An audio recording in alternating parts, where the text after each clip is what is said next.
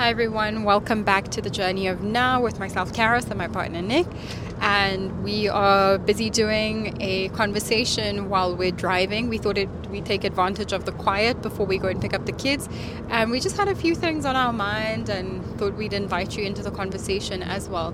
One of the things that we were chatting about was just, we were reflecting on just the conversations we've had to have with our own parents, the boundaries we've had to set in place, but also what is the type of relationship we'd like to have with our own children when they get to our age, so it's been interesting to observe what's been coming up with that and whatever stories, or even the labels that people have labeled you and those types of things, because people will always ask specifically. I've heard from our parents when we've had those really uncomfortable, difficult conversations where you're just busy putting a boundary up, and then it's like, how would you feel if your children did these things? And immediately for me, I felt this pride. I was like, actually, I'd be really proud if my child was like me.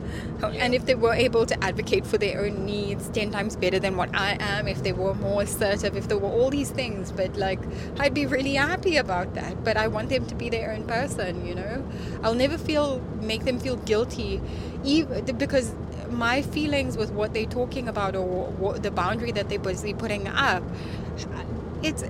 that's my own stuff that I need to deal with, So and you're not trying to cultivate this codependent relationship. At the end of the day, your primary responsibility is to help facilitate the development of an individual, that they can go and live out their lives as the best version of themselves, and they're capable to do that within reality, within the big open world. And you saying that, it would be an incredible moment to be a part of that. I'm not saying it would be easy if my kids were asserting boundaries, sure, but I do believe that if you've done a good job, they are going to have an opinion, and they're going to say, hey mom, hey dad, this is the way that I choose to live my life, and I'm really happy, and I wouldn't necessarily be able to do this if you had not facilitated X, Y, and Z, but I'm good now. And you might not agree with it, but at the end of the day, it's their lie. Yep. And this is the thing my son and I were busy talking about, because I've been reading Untamed by Glennon Doyle, and she speaks about this whole notion of knowing, this innate knowing that we have within ourselves. And it's like how we look to external sources to validate our own internal knowledge. Okay, that is what we do to just sort of affirm that what we're feeling is real. But what I've seen in terms of the clients we've worked with, or the just typical conversations we've had, is how people sort of absolves themselves of the responsibility of making decisions for themselves, and then they go to this external source, be it God, religion, plant medicine, or tarot cards, or even meditating and striving, just looking for something out there, when it's really not about flailing and trying to reach for something that's out there, because all of the answers are sitting in that stillness, in that place, in that quiet place within yourself. And that's what that knowing is about. Nobody else can tell you. And I think, just to bring it back to the parenting side, that one of the key roles is being able to teach your children how to know their knowing, how to register that intuitive sixth sense, that sense of self, that sense of purpose, that inner compass, or GPS, like Michael Neal likes to use. That is essentially what you're doing. And if you can instill that awareness within your child, which is already built in, you might just facilitate the conversations and bring it, take this very busy world that we have to take in through all of our five senses, and just filter it down to be hey, put that aside for a moment and really look at this. What is that? What is your heart saying? But what would happen if you actually had a new era of grown-ups who were taught to trust themselves, and who actually were grown-ups and acted like it and didn't ask permission for anything, instead of looking to the world for what to do next, Yep. we would be having a very different conversation. And that's not what society wants. They want you to be Codependent, dependent, reliant. Yes. Dependent on substances, dependent on medication, dependent on other Advice. people, dependent on outside Entertainment. advice, dependent on entertainment, dependent on all these different things. And not to say that any of these things are bad. No. It's the intention, and I think the reason behind the use. If you are looking for yourself within said medicine or practice, you are not going to find yourself, because you are not a medicine, you're not a practice. It's like you doing ayahuasca and saying, look, this spirit or experience will enlighten me and I will find myself. No, you were never lost. Yeah. But you have chosen to believe that your experience can only become something else if you were to navigate and move through that specific vehicle, being ayahuasca. Is that wrong?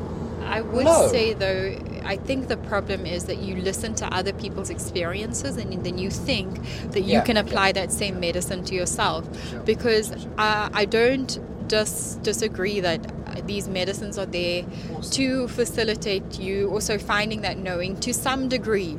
But all that it does is really, it's going quiet within yourself. And it takes away the veil. It takes away that noise of your Yeah, yeah. mind, Yeah. and you're able to really sit and see that knowing within And yourself.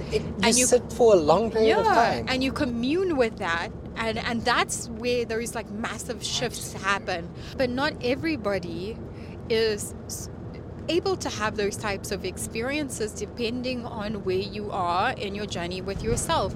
And so you can't just take someone else's experience with mushrooms, ayahuasca, whatever it is, and think that, oh my gosh, because this person had such an enlightening experience, I'm also going to have the same thing. And this is the thing with whatever you choose as the mediator between yourself and your decision.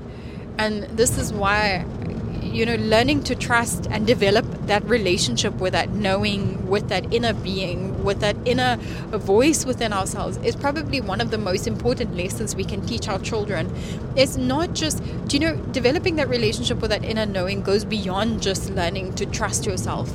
I feel like learning to trust yourself is the foundation for that, because when you trust yourself, it's like you make space and there's not as much noise, and then you hear the knowing.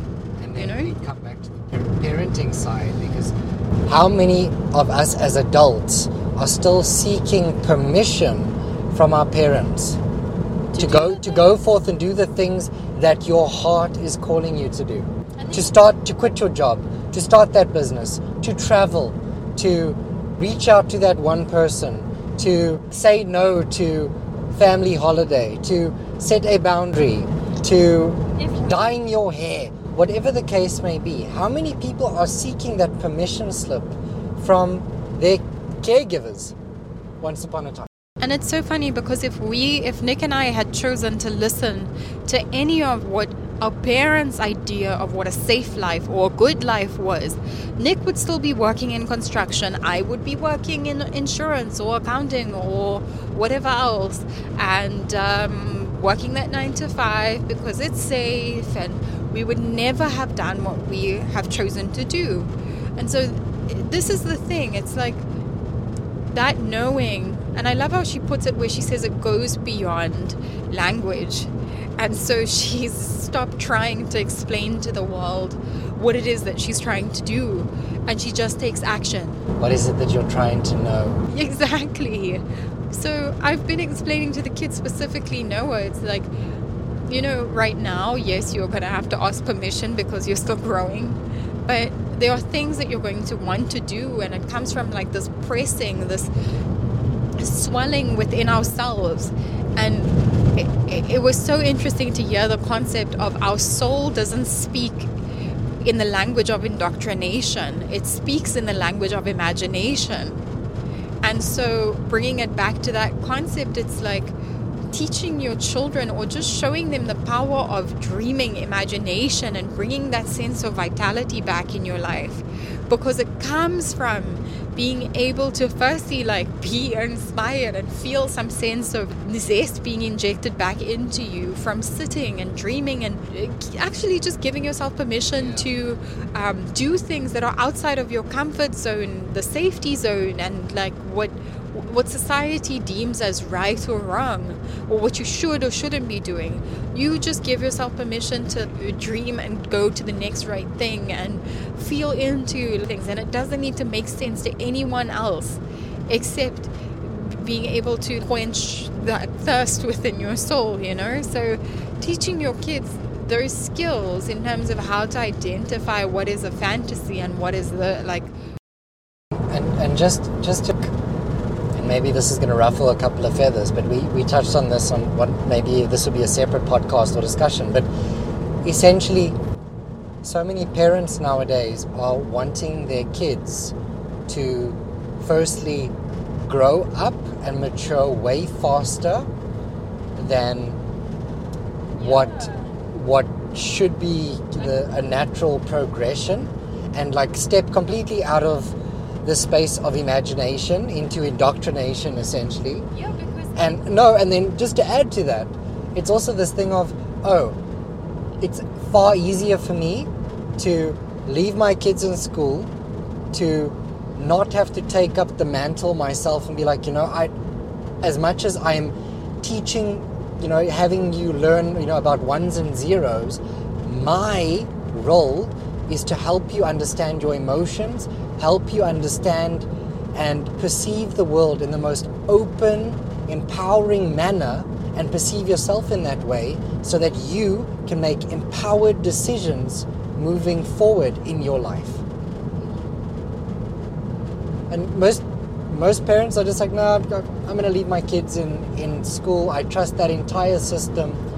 This is going to turn out really well. Yeah, because that's the norm, which is where you basically relieve yourself the responsibility of actually being a parent, and you give that over to someone else. Oh, my kids are at a private school. Yeah, my kids are at a private school. They're getting everything they need. My kids are at a boarding school, or do you know what? I've just put them in front of the TV for 4 or 5 hours. There's no judgment. We do the same thing, but it's not like there's a difference between. To a degree, I'm just saying there are times where they do watch a lot of TV, but at the end of the day, it's not a thing where I put them there so that they can be numbed out and I let that box parent my children, So this is the thing, you also have to take absolute responsibility when you choose to bring children into the world, because ultimately they didn't choose to be here.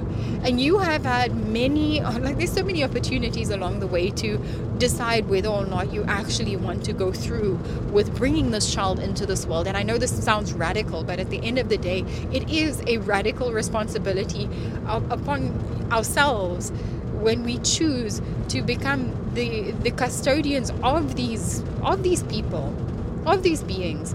And I don't want to say it requires sacrifice, but it is a sacrifice. It is the ultimate sacrifice to a degree. I'd say you put certain things aside because you can see the importance of, looking after myself and actually getting my own internal shit together takes first priority, because if I don't get that inner voice or that inner critic or whatever you want to call it, or if I have not done enough work upon myself to notice my innate well-being and understand myself, I'm going to pass on patterns, indoctrination, ideals, frameworks and things that aren't even my own. Yeah. That are passed on from generation to generation. And then you've got these familial patterns or generational patterns that just get reinstalled over and over again. And then you've got these programs of lack and these programs of fear and these programs of I don't love myself, I'm not worthy, or life is hard, or this or that.